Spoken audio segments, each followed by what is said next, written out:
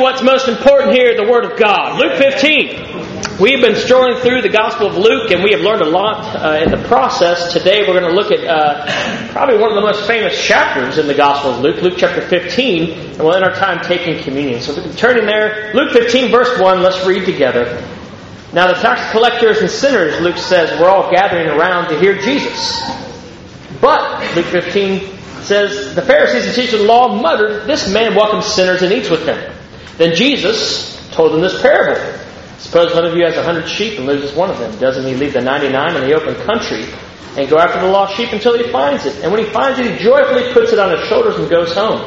Then he calls his friends and neighbors together and says, "Rejoice with me! I found my lost sheep!" I tell you that in the same way there will be more rejoicing in heaven, Jesus says, over one sinner who repents than over 99 righteous persons who do not need to repent. Or he goes on, suppose a woman has 10 silver coins and loses one. Doesn't she light a lamp, sweep the house, and search carefully until she finds it? And when she finds it, she calls her friends and neighbors together and says, "Rejoice with me! I have found my lost coin." In the same way, Jesus says, I tell you, there is rejoicing in the presence of the angels of God over one sinner who repents. Jesus continued, there was a man who had 2 sons. The younger one said to his father, "Father, give me my share of the estate." So he divided his property between them. Not long after that, the younger son got together all he had, set off for a distant country, and there squandered his wealth in wild living. After he had spent everything, there was severe famine in that whole country, and he began to be in need. So he went and hired himself out to a citizen of that country, who sent him to his fields to feed pigs. He longed to fill his stomach with the pods that the pigs were eating, but no one gave him anything. When he came to his senses, he said, "How many of my father's hired servants have food to spare, and here I am starving to death. I will set out and go back to my father and say to him, 'Father, I have sinned against heaven and against you. I'm no longer worthy to be called your son. Make me like one of your hired servants.' So he got up and went to his father. But while he was still a long way off, his father saw him and was filled with compassion for him. He ran to his son, threw his arms around him, and kissed him. The son said to him, "Father, I've sinned against heaven and against you. I'm no longer worthy to be called your son." But the father said to his servants, "Quick! Bring the best robe and put it on him. Put a ring on his finger and sandals on his feet. Bring the fattened calf and kill it. Let's have a feast and celebrate. For the son of mine was dead and is alive again. He was lost and is found." So they began to celebrate. Meanwhile, the older son was in the field. When he came near the house, he heard music and dancing. So he called one of the servants and asked him what was going on. "Your brother has come," he replied, "and your father has killed the fattened calf because he is back safe and sound." The older brother became angry and refused to go in. So his father went out and pleaded with him. But he answered his father, "Look, all these years I've been slaving for you and never disobeyed your orders. Yet you never gave me even a young goat so I could celebrate with my friends. But when this son of yours who has squandered your property with prostitutes comes home, you kill the fattened calf for him." "My son," the father said, "you are always with me, and everything I have is yours. But we had to celebrate and be glad, because this brother of yours was dead and is alive again. He was lost and is found." Yep. Lost and found. Lost and found is the title of the sermon today. Anyone here have a funny or inspiring story of something being lost and found? It has to be brief, but I will give you the microphone if you have it. It has to be brief. Anybody have a good story? Right here. Yeah, I see two hands. Sure. Give me the mic. A few years back I was getting a bus to university, and I got into my class and realised I didn't have my purse with me, my handbag and my purse. So I went back round to the bus station, to the bus stop, and the next bus they said, the driver took it to the station, so which was actually round the back of the university, so I went straight there and I had to give back my bag. So it'd been lost for like half an hour. Oh, wow. Okay. So you were very fortunate on that. Lost the whole person in blue. When we adopted Abigail, she was about 5. We'd only had her a couple of weeks, and we took her to this theme park. And for some reason, she went out. There were about 3 doors out of the theme park, and she went out one door, and the rest of the family went out another door. So we stood, and we didn't really know that well. We'd only had her a couple of weeks. And we couldn't find her. And we were like, oh my gosh, they've entrusted us with this little girl, and we've lost her. and Roger and the rest of the kids, they went all over the theme park looking for her, and I just still never got her. please bring her back. And I heard this little girl coming, running and going, Mommy! About 20 minutes later, she returned. That was a long 20 minutes. I'm sure of that. Anybody else? Did I see one more hand here? Oh. The story of being left from that. Well, I would go in I met Alpheus. He first reached out to me many years ago, it was about 1997. And when he reached out to me, I couldn't go to church. My excuse was I played football that weekend, I couldn't come. But playing football was my idol. And God is amazing because I was so playing football. And that made me conscious of God. And I got baptized in 1997. And the rest is history. So through football you were lost and then you were found. So yeah, just for the sake of time, I'm moving on here, but obviously we all are familiar with this idea of something that is very valuable, very precious, very important getting lost, and then the joy and the relief, and sometimes the financial gain, and even the spiritual gain, once that thing is found. You know, we all can be forgetful, we all can lose things, and you think about, losing your purse, or losing a child, and one of the things that the Bible makes very clear that is very valuable to us, and one of the things that we absolutely cannot lose is that of our heart. That of our heart and life and our heart for God. And this is a passage that I believe really addresses, through these stories of things being lost and found, really our heart that we should have toward a God who seeks us and wants to save us and find us in life. Where is your heart for God today? That is a good question for us all. Where is your heart for God?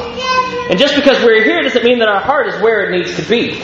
We live in a very busy time, and A.W. Tozer, a great Christian theologian and author from the 20th century, he wrote this in the 1940s and 50s. He said, but I believe it's probably even more true today. He said, right now we are in an age of religious complexity.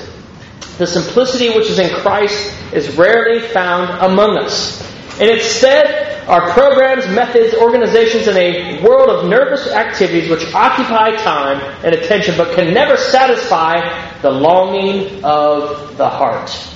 And can we all relate to that? The religious complexity. We can be religious. We can come to church. We can do the things that we know God wants us to do, go through the religious activities, but somehow lose our heart in that process. And maybe today that's where you're at. Your heart is not where it really needs to be.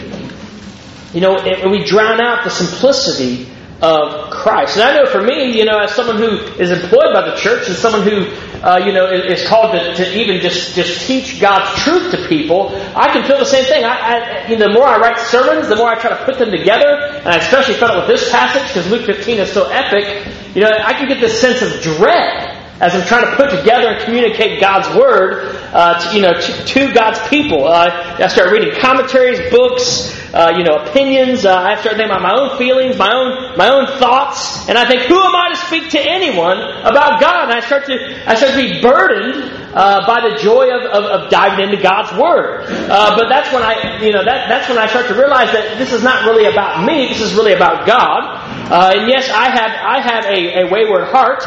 I have a sinful heart, and that's why I need to focus on Christ's heart and God's heart.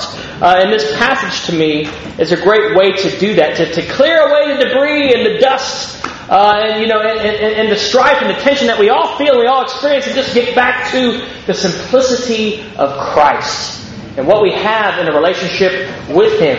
And what He offers us today, it is something that can change and transform wherever we're at in life. Just the simple love that He presents here through this incredible parable. This parable is a triune parable, if you will. It's told in one setting, but there's three pictures within this one setting. We tend to separate them from the different ideas, but these ideas all build really well together to really point us ultimately to the love of God, and that's how we'll end our time today. But there's a lot here we can learn. We can learn about the value of a soul. We can certainly learn about the value of a soul. 3 things that are lost and represent a lost soul to God here, I believe. The sheep, the lost coin, and the man. A sheep would be valuable back then. That's property, and that brought in livelihood and sustenance for the family that owned it. Money is also very valuable because it literally is valuable and can be used for many things. And of course, the human being, the son that is lost here in Jerusalem's family, is probably even more valuable than the other 2. The loss increases as well as we go along. Percent-wise, it was 1 out of 100 sheep, right? That was lost. That's 1%. Yet the shepherd leaves the 99 to find the 1. The next parable, 1 out of 10 coins is lost. That's 10%, right? You can do the math. Let's see if you're thinking here. The woman has 9 coins, but she acts like she has none, right? Because she's lost the 1 coin. And then, of course, with the 1 out of 2 sons being out of the house, that's 50% loss. 50% loss. And, of course, the father longs for the return of the wayward child while the 1 remains at home. All 3 lost things are valuable things. And when they're found, in all 3 stories, there's great rejoicing when all 3 things that are lost indeed are found. And so we can see God's heart and value in each of our souls in this passage. It reminds me of 1 Timothy 2, verses 3 through 4. It refers to God our Savior who wants all people to be saved and to come to a knowledge of the truth. God cares about each and every one of our salvations in this room this morning.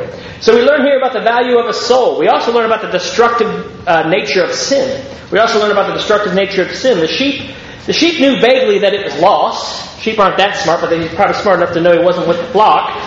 This reminds us of the foolishness of our sinful ways. Right? That sin is indeed foolish. The coin is an inanimate object, so I don't think the coin knew that it was lost. It didn't have a clue. That reminds us, though, of the ignorance that can be in us due to the hardening of our hearts when it comes to sin. Someone who doesn't even know that they're lost or separated from God, their Creator. And then, of course, the son deliberately got himself lost in wild living. This represents perhaps the rebellious heart, right, toward God that we all can be familiar with. And so sin can be forgiven, and that's the good news in Jesus, but sin is not forgiving.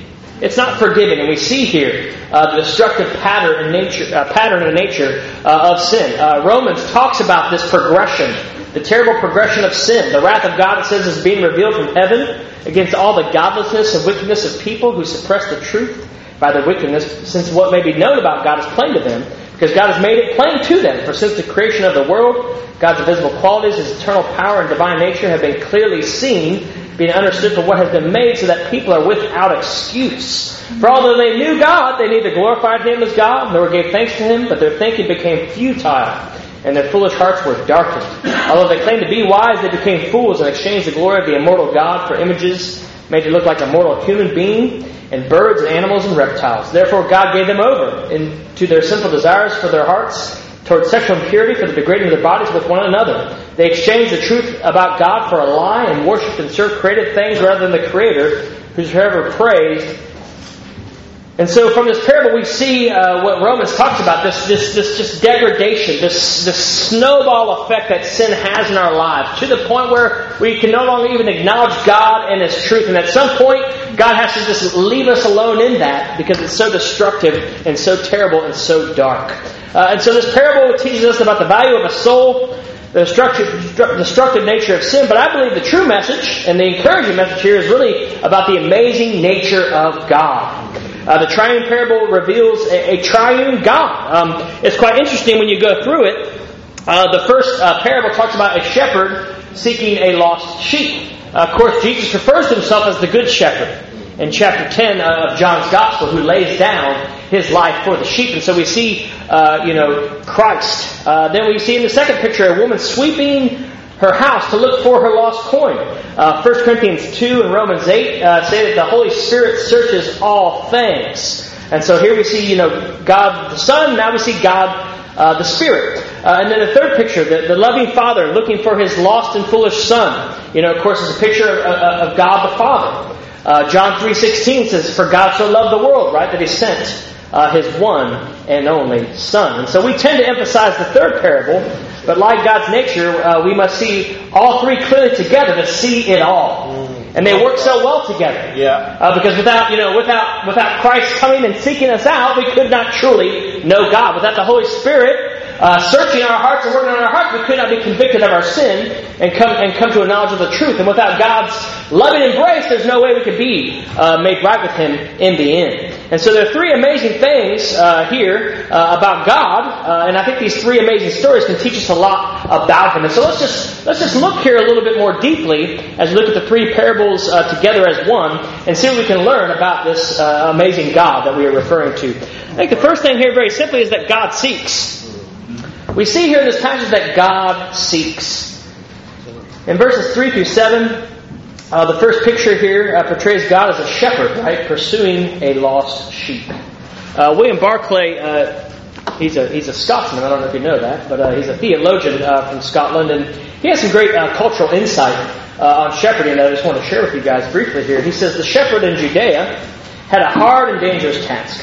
Pasture was scarce, the narrow central plateau was only a few miles wide, and then it plunged down to the wild cliffs and the terrible devastation of the desert. There were no restraining walls, and the sheep would wander.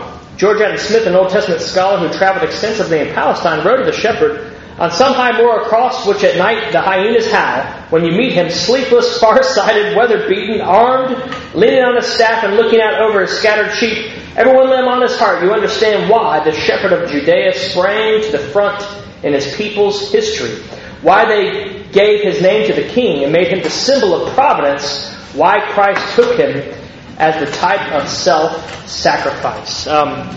So the shepherd, that's all they knew. That they lived out among the sheep. They watched over the sheep. They were with the sheep 24/7 when they were out in pasture. That's all they knew. And what's interesting is the context of these three parables. We read back in verses 1 through 2 and Luke 15. It's the Pharisees, right, and teachers of the law, muttering to themselves that Jesus, He welcomes these sinners and eats with them. And so the context is these supposed shepherds of Israel who actually just see, the people that are lost as just dumb sheep. And they don't care about them at all. And they're the opposite of the shepherd who runs out and sacrifices his livelihood so that the sheep can be okay. And so Jesus contrasts, the heart of God to the heart of these religious leaders. And the shepherd goes out, he leaves the 99. And he goes out just to find the one, right? He acts as though he has no sheep at all in his distress. And then it says when he finds him, he says, "Oh, you little sheep," and gives him a little whooping. No, he says he joyfully puts the sheep on his shoulders. He joyfully puts the sheep on his shoulders.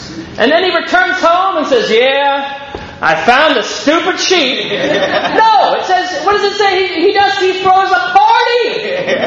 He celebrates. He says, "Come on over, I want to celebrate that I found my lost sheep." Is this not clearly the heart of God? He values each and every one of us as we are. We all, like sheep, the Bible says, have gone astray. We're foolish. We get ourselves in all kinds of trouble.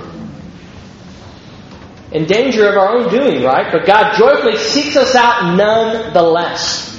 In this first picture we see the relentless and joyful pursuit of God for us. That God seeks us out, no matter where we may be today. I think of Zacchaeus. He'll show up here in Luke 19, toward the end of the Gospel of Luke, and he is the chief tax collector in his local town. And Jesus sees him and asks him to go to his home. And just like they do here in Luke 15, verses 1 to 2, the self-righteous among them, they mutter, "Oh, he's gone to be in the house of a sinner." They mutter it again. And yes, in the house of a quote-unquote sinner, Jesus is right at home. And that's the good news about Jesus, right, for all of us. And Luke concludes with Jesus saying, "Today salvation has come to this house," in Luke 19, verse 9 through 10, "because this man too is a son of Abraham. For the Son of Man came to seek and to save the lost." No matter where we are today, no matter who we are today, no matter what we have done today, God seeks us to know us fully and completely. And when He finds us in our lost, sad state, He's full of joy. There's a smile on His face and warmth in His heart. But of course, that's not our nature. Our nature, when people do foolish things and people wander off in their sin and people do things they ought not to do, our nature is to judge, our nature is to condemn, and our nature is to push them away. That is just our nature, but that is not the heart and the nature of God. And it's so clearly displayed here. God seeks, may we be encouraged and brought closer to God through this wonderful picture that we have of God being like a shepherd. And no matter where our heart is today, hard, confused, discouraged, wandering, healing, growing, learning, God seeks us out. It's inspiring. And it's also convicting, because if we say today, I'm a disciple of Jesus, which is another way of saying you're a Christian, this ought to be our heart for those who are wandering, for those who are lost, for those who have strayed and are straying from God the Father. But is that our heart? How far do we go to seek and save the lost? We would never speak like the Pharisee about the lost, but in our hearts, in our actions, in the last week, which one are we more like? Are we more like the shepherd or more like the Pharisee? It's an inspiring and convicting thought, isn't it? God seeks. The second thing here is God searches. God seeks, but He also searches. In verses 8 through 10, we have another beautiful picture of the heart of God. It's a picture of a woman. The first parable was maybe a bit masculine. The shepherd out there with the sheep and his weapons and, his big thick beard. And the second one, though, is a picture of a woman. A lovely woman who's taking care of her home. And while she's at home, she loses a coin. And isn't that the amazing thing about the ministry of Jesus? He can relate to the man, He can relate to the woman. And He does that here. This woman in this house, the houses in Palestine, at this time they would have had one window about 18 inches in circumference, not a very big window. The floors would have been dirt, and on top of those dirt floors would have been dried reeds. And so you can imagine if a coin gets lost in that house, it's not going to be so easy to find. Yeah. It's going to be kind of like trying to find a needle in a haystack, if you will, right? And so the woman is panicking. And she lights a lamp. She sweeps the floor until she finds that coin. And it's a beautiful picture, of the feminine virtues of God. That God is patient. God is diligent. God has attention to the minute details in our lives. And, it's awesome just to see, how Jesus can just relate to all people. The masculine traits of God, the feminine traits of God. As male and female are made in His image. And that's just a great reminder to plug the men's night on the 19th of October and the women's tea on the 20th of October. Go to birminghamchurch.org.uk to sign up.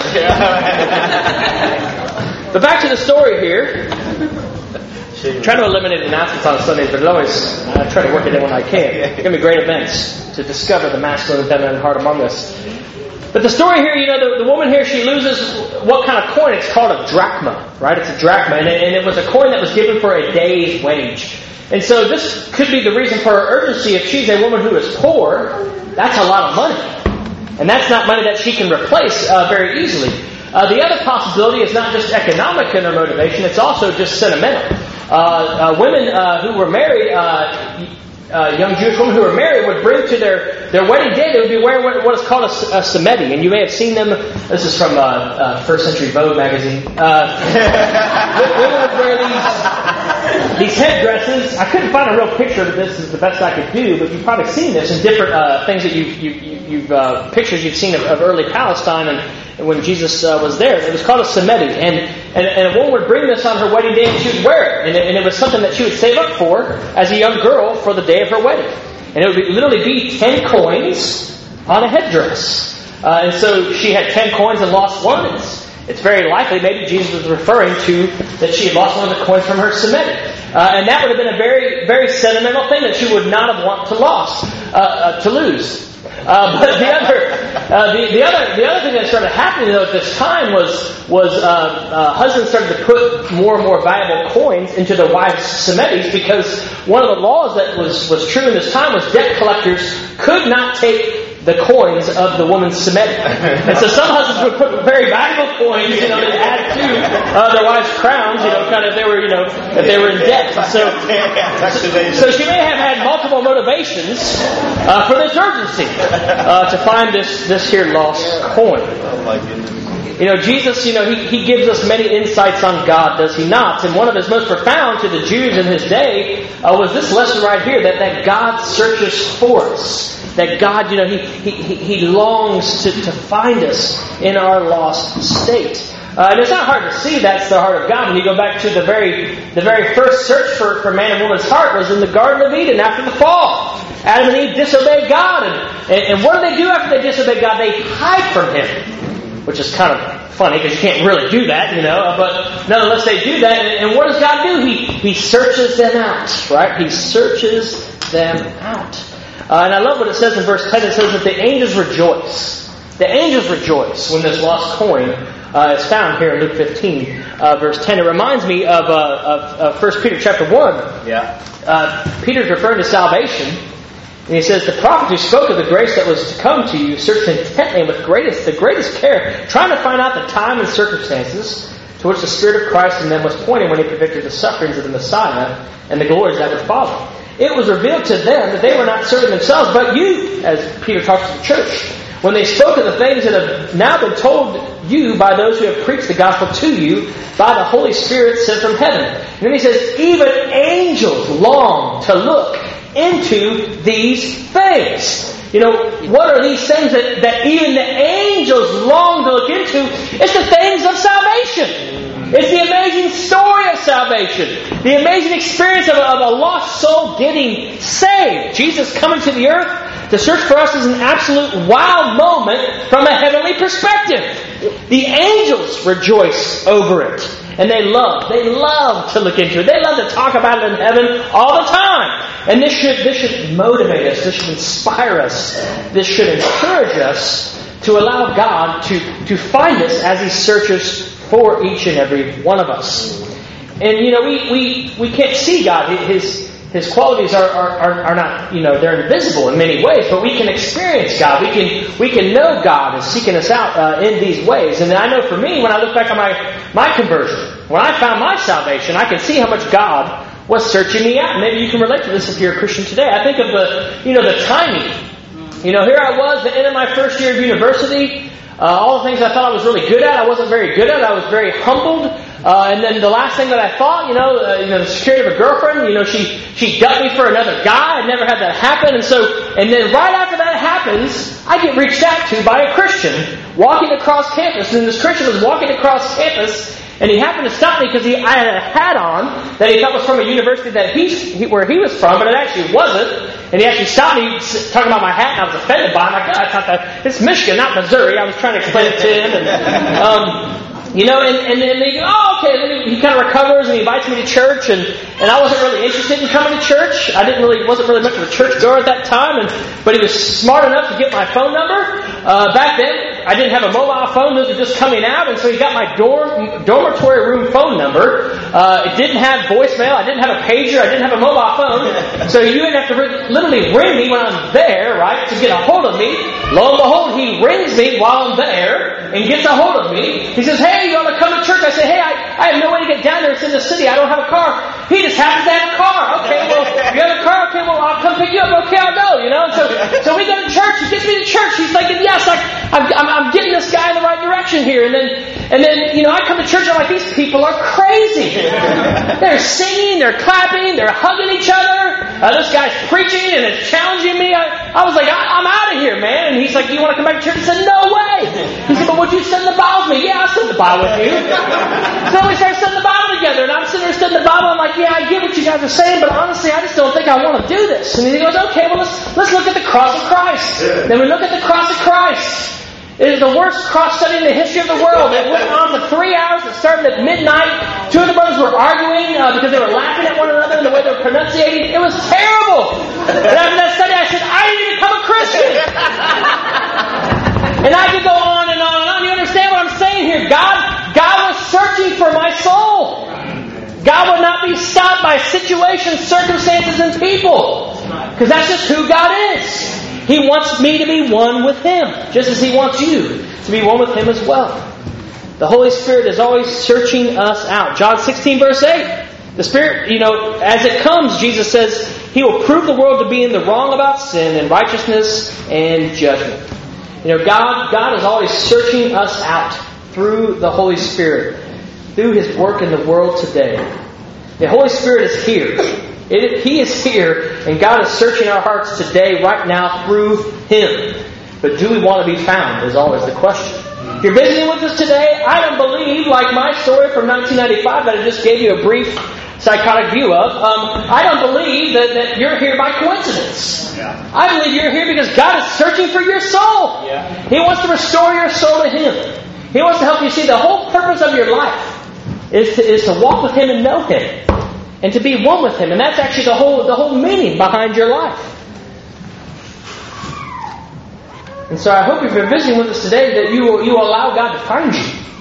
Because He's not far from you at all. And church, let's remember what is happening. When we try to share our faith, when we try to put out the good news to our neighbors, our friends, our classmates, we're allowing the Holy Spirit to work on their hearts and to search out their hearts so that God can find them. God seeks, God searches, and the last thought here today is God saves. And then we'll end our time taking communion.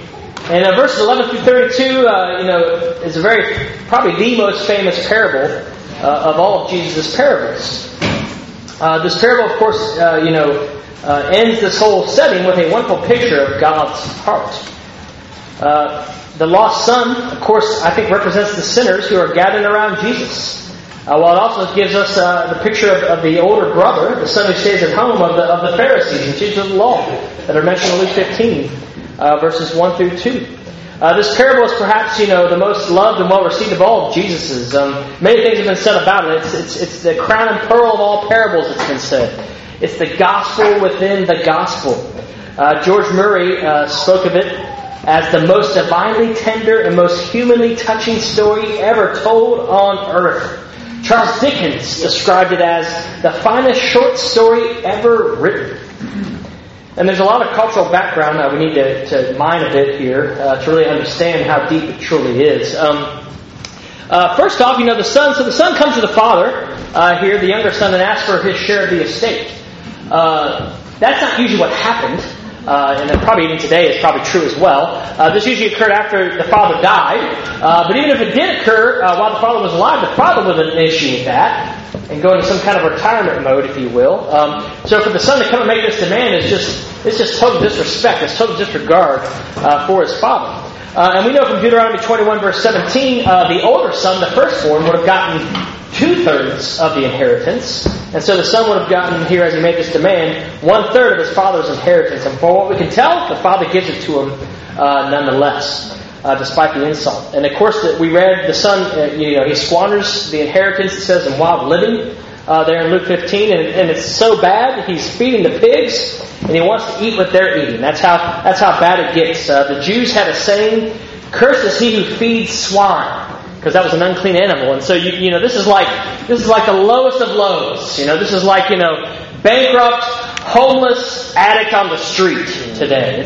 It's just a human who's just going through the toughest stuff life can offer. That's where this young son is as we pick up the story. But then in Luke 15 verse 17 it says he comes to his senses. A moment of repentance occurs, right? And he says, "How many of my father's hired servants have food to spare? And here I am starving to death. I'll set out and go back to my father and say to him, 'Father, I've sinned against heaven and against you. I'm no longer worthy to be called your son. Make me like one of your hired servants.'" It sounds like a good speech, doesn't it? So he got up, it says, and went to his father. And note here, he doesn't ask for his father to make him into a slave. Slaves were actually part of the family, although the lowest part of the family in Roman times. He actually asked his father to make him to a hired servant, which was just a day worker who could be dismissed on a day's notice. So this is the lowest form of any kind of connection to his father that he could be in that community that the son decided to go back and ask for. And of course the story goes on. But while he was still a long way off, his father saw him. So the father was waiting for him, anticipating it. And he was filled, it says, with compassion. The Greek phrase there is that his vitals were moved. He was moved inside. And he runs to his son, it says, which an older man in Palestine publicly would never do that. He would never run. He threw his arms around him and kissed him. The phrase for that in the Greek is it's covered him in kisses. He just smothers him in kisses. And the son, of course, begins his speech. Father, I have sinned against heaven and against you. I'm no longer worthy to be called your son. And the father responds, you are right. Maybe one day you can earn your way back. Get inside. No. That's not what it says. But the father said to his servants, he's not even listening to his son's speech. Quick, he says to his servants, bring the best robe and put it on him. The robe was a symbol of honor. Put a ring on his finger, a symbol of authority, like the power of attorney today. And sandal on his feet. Slaves had no shoes, but children did. So he quickly is restoring him to the family. And he says, bring the fattened calf and kill it, which would have been a feast of feasts, right? And his heart fully is expressed here. He says, let's have a feast in verse 23 and celebrate. For the son of mine was dead and is alive again. He was lost and is found. You know, the parable of the lost son is what it's often called, but maybe it's better called the parable of the amazing father. Because he's really the hero. He's really the hero in this story. You know, the father immediately and fully forgives. There's no yes, you are forgiven, but I will not forget. There's no yes, you are accepted as long as fill in the blank. And I think it's really clear here when you read this passage. God is far more forgiving than we are. God is far more gracious and merciful than we are. Yeah. Because you could imagine ourselves being in the same scenario and how we might respond. And this is what is so amazing about God's grace. We're treated as we don't deserve. And this parable is a wonderful picture of just that. And of course the parable has a twist. For the religiously proud Pharisees and teachers of the law, who are mentioned in verses 1 through 2. It ends in verses 25 to 32, focusing on the older brother, who represents, I think, the heart of the religiously proud. Unlike God, they would rather see the lost condemned than saved. And that's what they're doing, right? And that's why Jesus tells these three parables. And it goes on there, it says, the older son was in the field as the son returns. Pick it up there. In verse 25, when he came near the house, he heard music and dancing, so he called one of the servants and asked him what was going on. Your brother has come, he replied, and your father has killed the fattened calf because he has him back safe and sound. The older brother became angry, it says, and refused to go in. So his father went out and pleaded with him. Once again, God seeks us out. But he answered his father, look, all these years I've been slaving for you and never disobeyed your orders. Clearly, it was grim duty, not loving service, that the son had. Yet you never gave me even a young goat so I could celebrate with my friends. But when the son of yours, notice he doesn't say my brother, he says this son of yours, he's detaching himself and dehumanizing his brother, has squandered your property with prostitutes. He assumed the worst. We don't know if that's actually what happened. When he comes home, you kill the fattened calf for him, the older brother says. The father replies, my son, you are always with me, and everything I have is yours. In other words, you never asked. But we had to celebrate and be glad, because this brother of yours was dead and is alive again. He was lost and is found. You know, the older brother was making the celebration all about him. Right? Making it all about him, and he was missing the whole point of the celebration, because it was all about the love that the household had for whoever was in the house at that time. We question God's heart. Some people will even say, I don't believe in God, because how could you believe in a God when you see such a suffering planet, when you see such evil out there in this world? How could a loving and good God allow such things to happen? And we question God's heart to the point where we believe that even means He doesn't exist. And that's very common thinking today. But when you look at this parable, you realize the issue is not God's heart, it's ours. Yeah. It's ours. Yes. You know, if we are lost, we can be saved, and our heart for God will open that door or close it. Yeah. And you can be very familiar with God and very near to Him.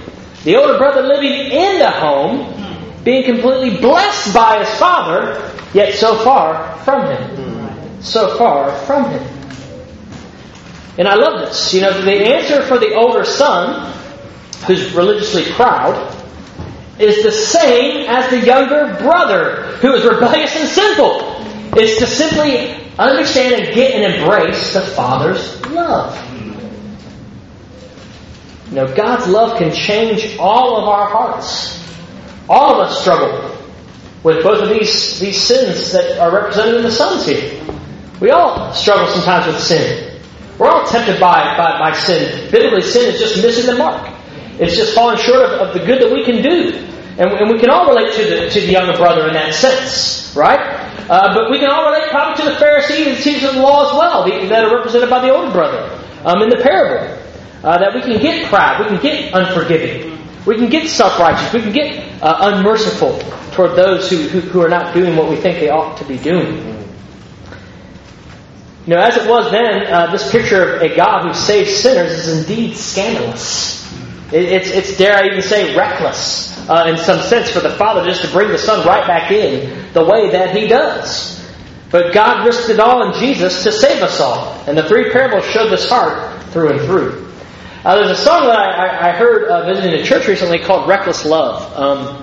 And it captures a bit, I think, of what we see in these three parables. And the thing that I want us to really focus on here before we take communion is this amazing love of God. How do we understand it? How do we grasp it?